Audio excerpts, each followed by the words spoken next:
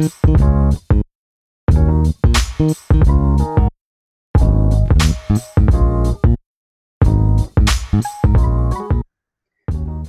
back to another Corner Conversation, Behind the Message. This is a podcast where we talk about just our formation of our conversations on Sunday. This coming Sunday, we are starting a series where we're going to be looking at the book of Ephesians.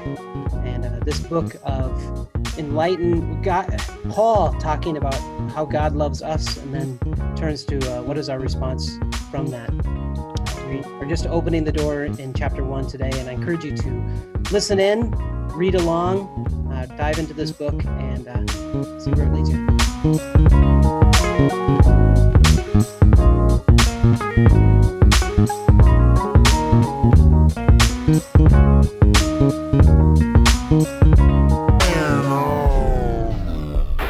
And we're back. We're back.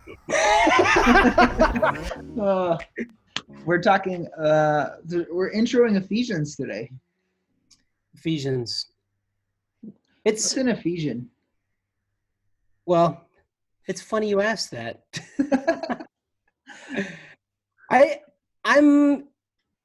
I like understanding context, and I like, context is really important even in relationship with people. And it's funny that I've been married for 23 years, maybe 24 years.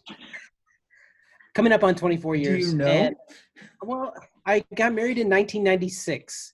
And so you have to do the math. It must be 23 years, almost 24. But do you know how long you've been married? No. That's what I thought. But I discover context with Amber still, moments when something from her experience when she was a kid, or when she was before we met, or even while we've been married, that context of experience that I wasn't with her, or that was outside of us or me. And experiences shape us. They shape how we respond. They shape what needs to be said to us, what we say, all these things.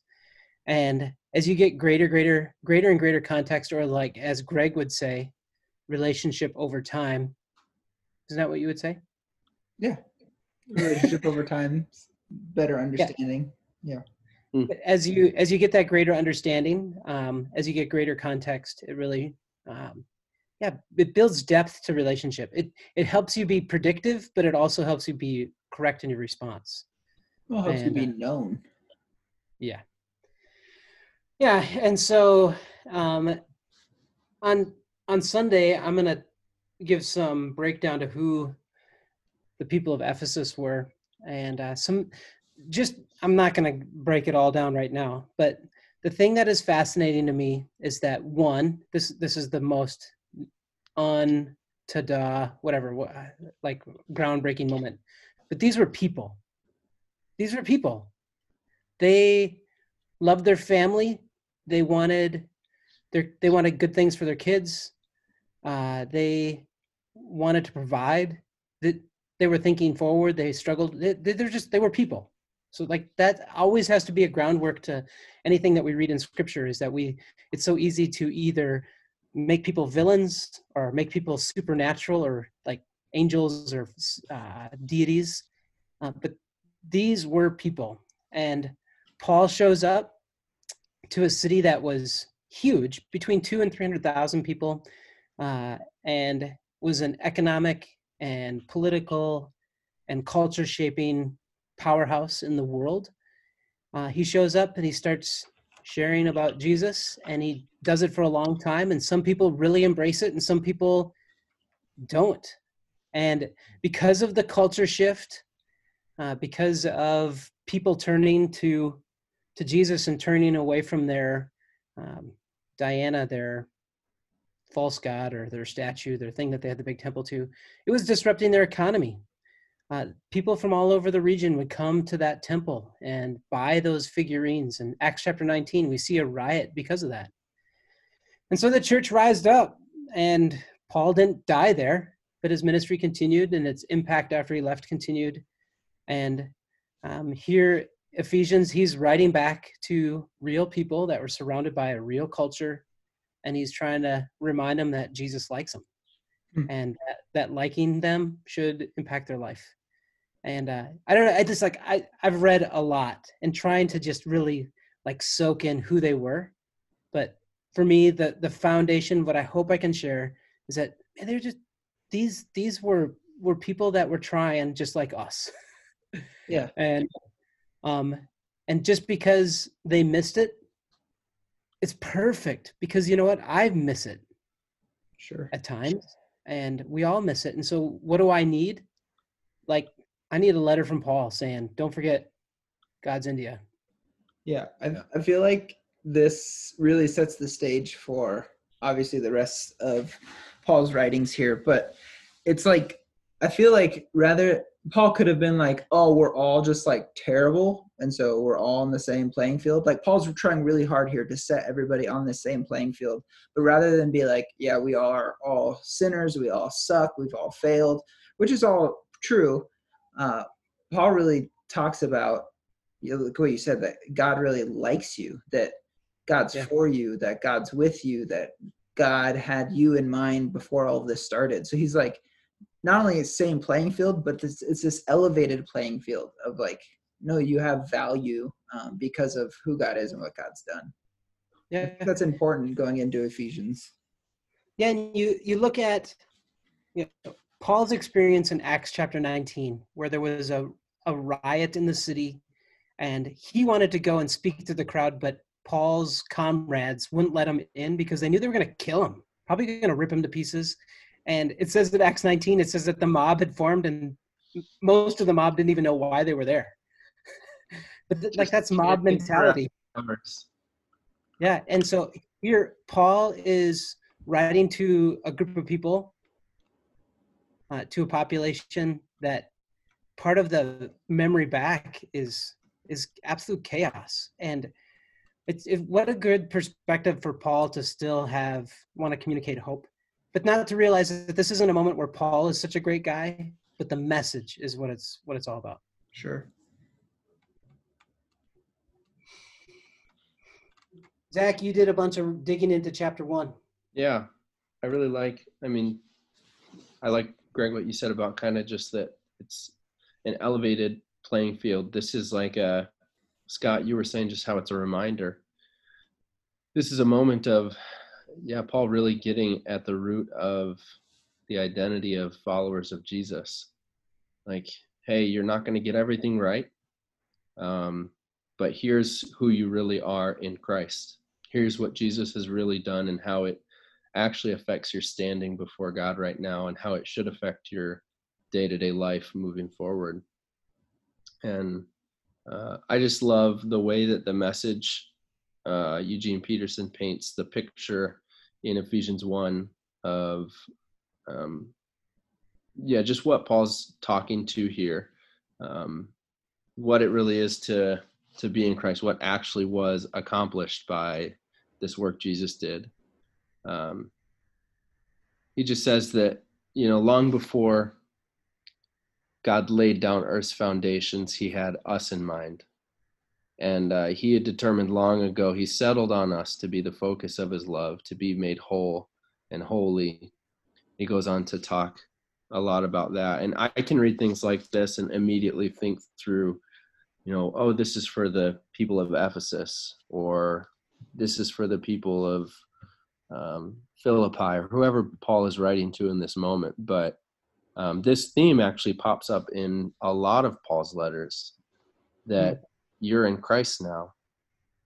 Forget what you have seen before. Forget even what you might feel like you're experiencing right now in life. None of that compares to the reality that you are in Christ. And I love when he says we in this passage.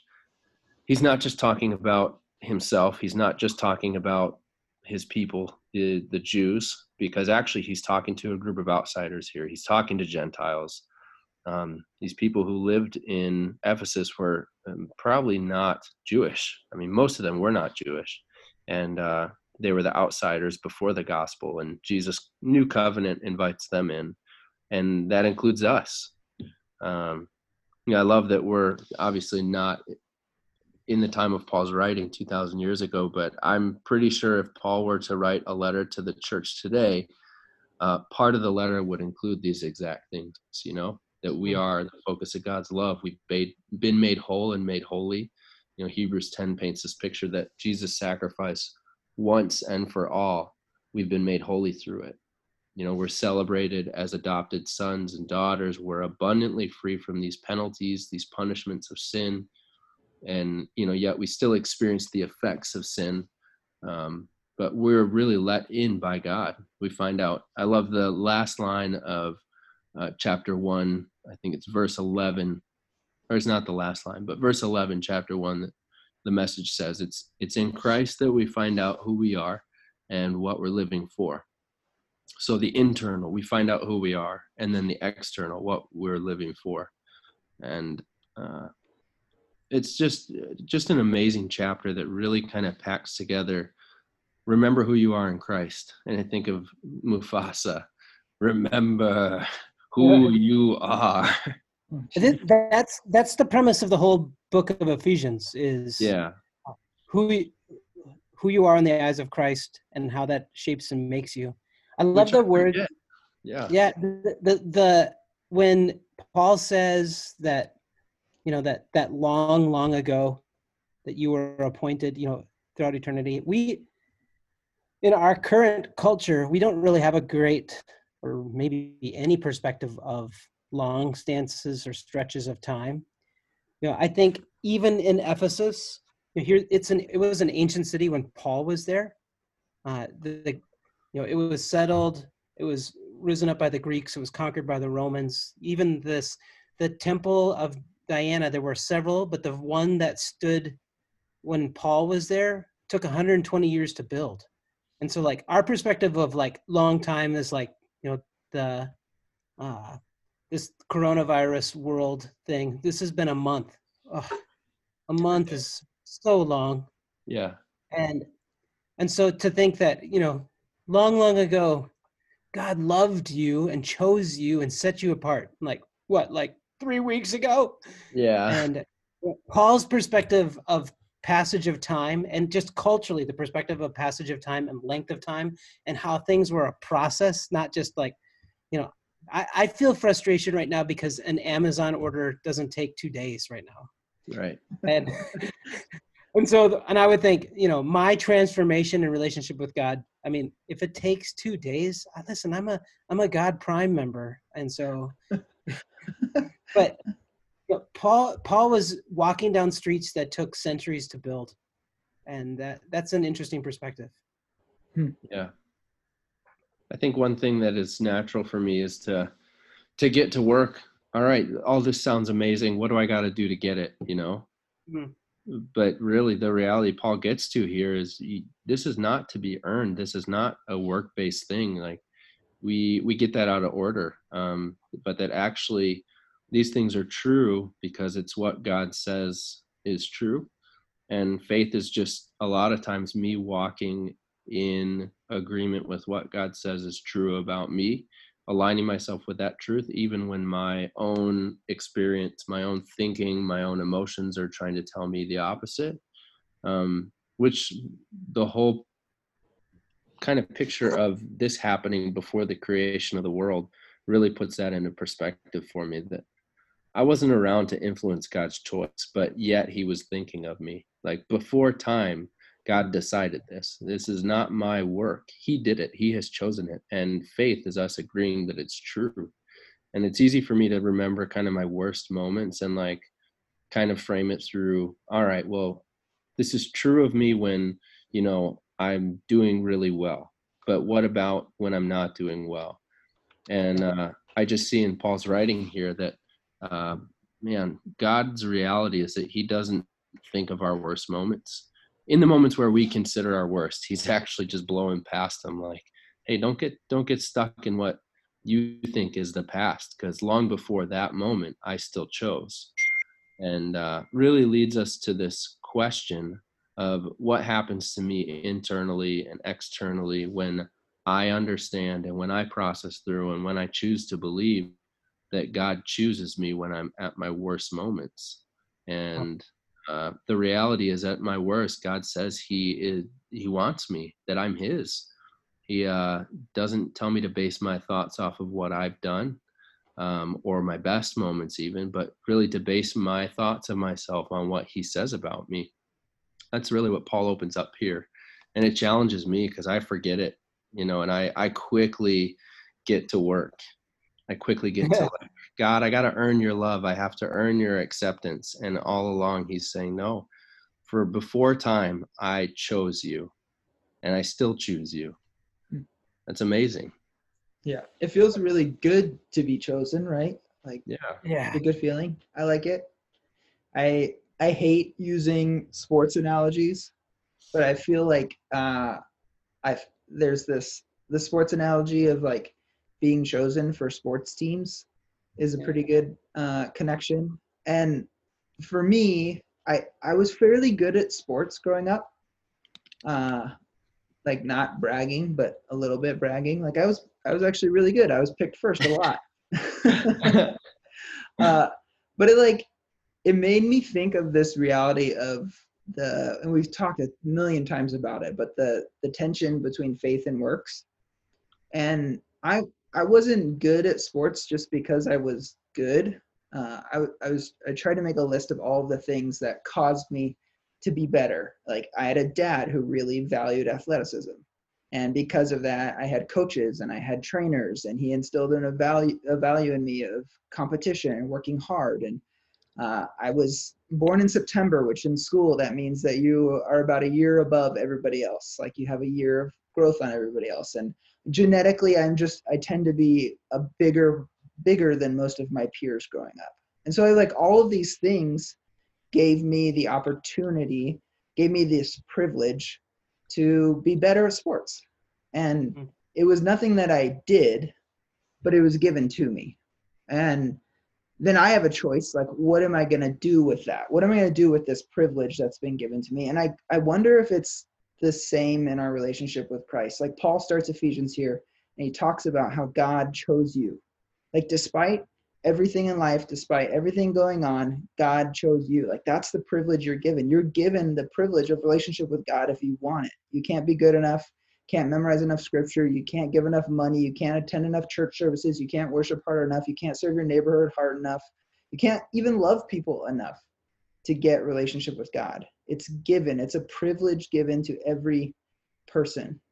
And just like Zach said, he used words like long before or long, long ago. Yeah. It was God's choice, fully God's choice to give it to you. And so we have to wrestle with this choice, this in faith and works. We can't do it, but we've been given privilege. So the question is like, what do you do with that? What do you do with that privilege that you were given? How do you respond? And it goes back to like what you started with, even like we talked about COVID-19 and how this reality, it's kind of a change everything moment.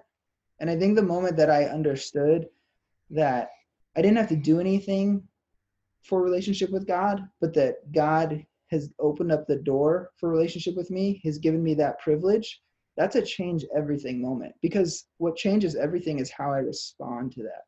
Just like in sports, how I could have responded by saying, yeah, I just don't want to play. I don't want to do it. I've been given all of it, but I just don't want it. I had that choice, or I could have taken advantage of it. And in the same way, in our relationship with faith, we can choose how we're going to respond. That's our responsibility.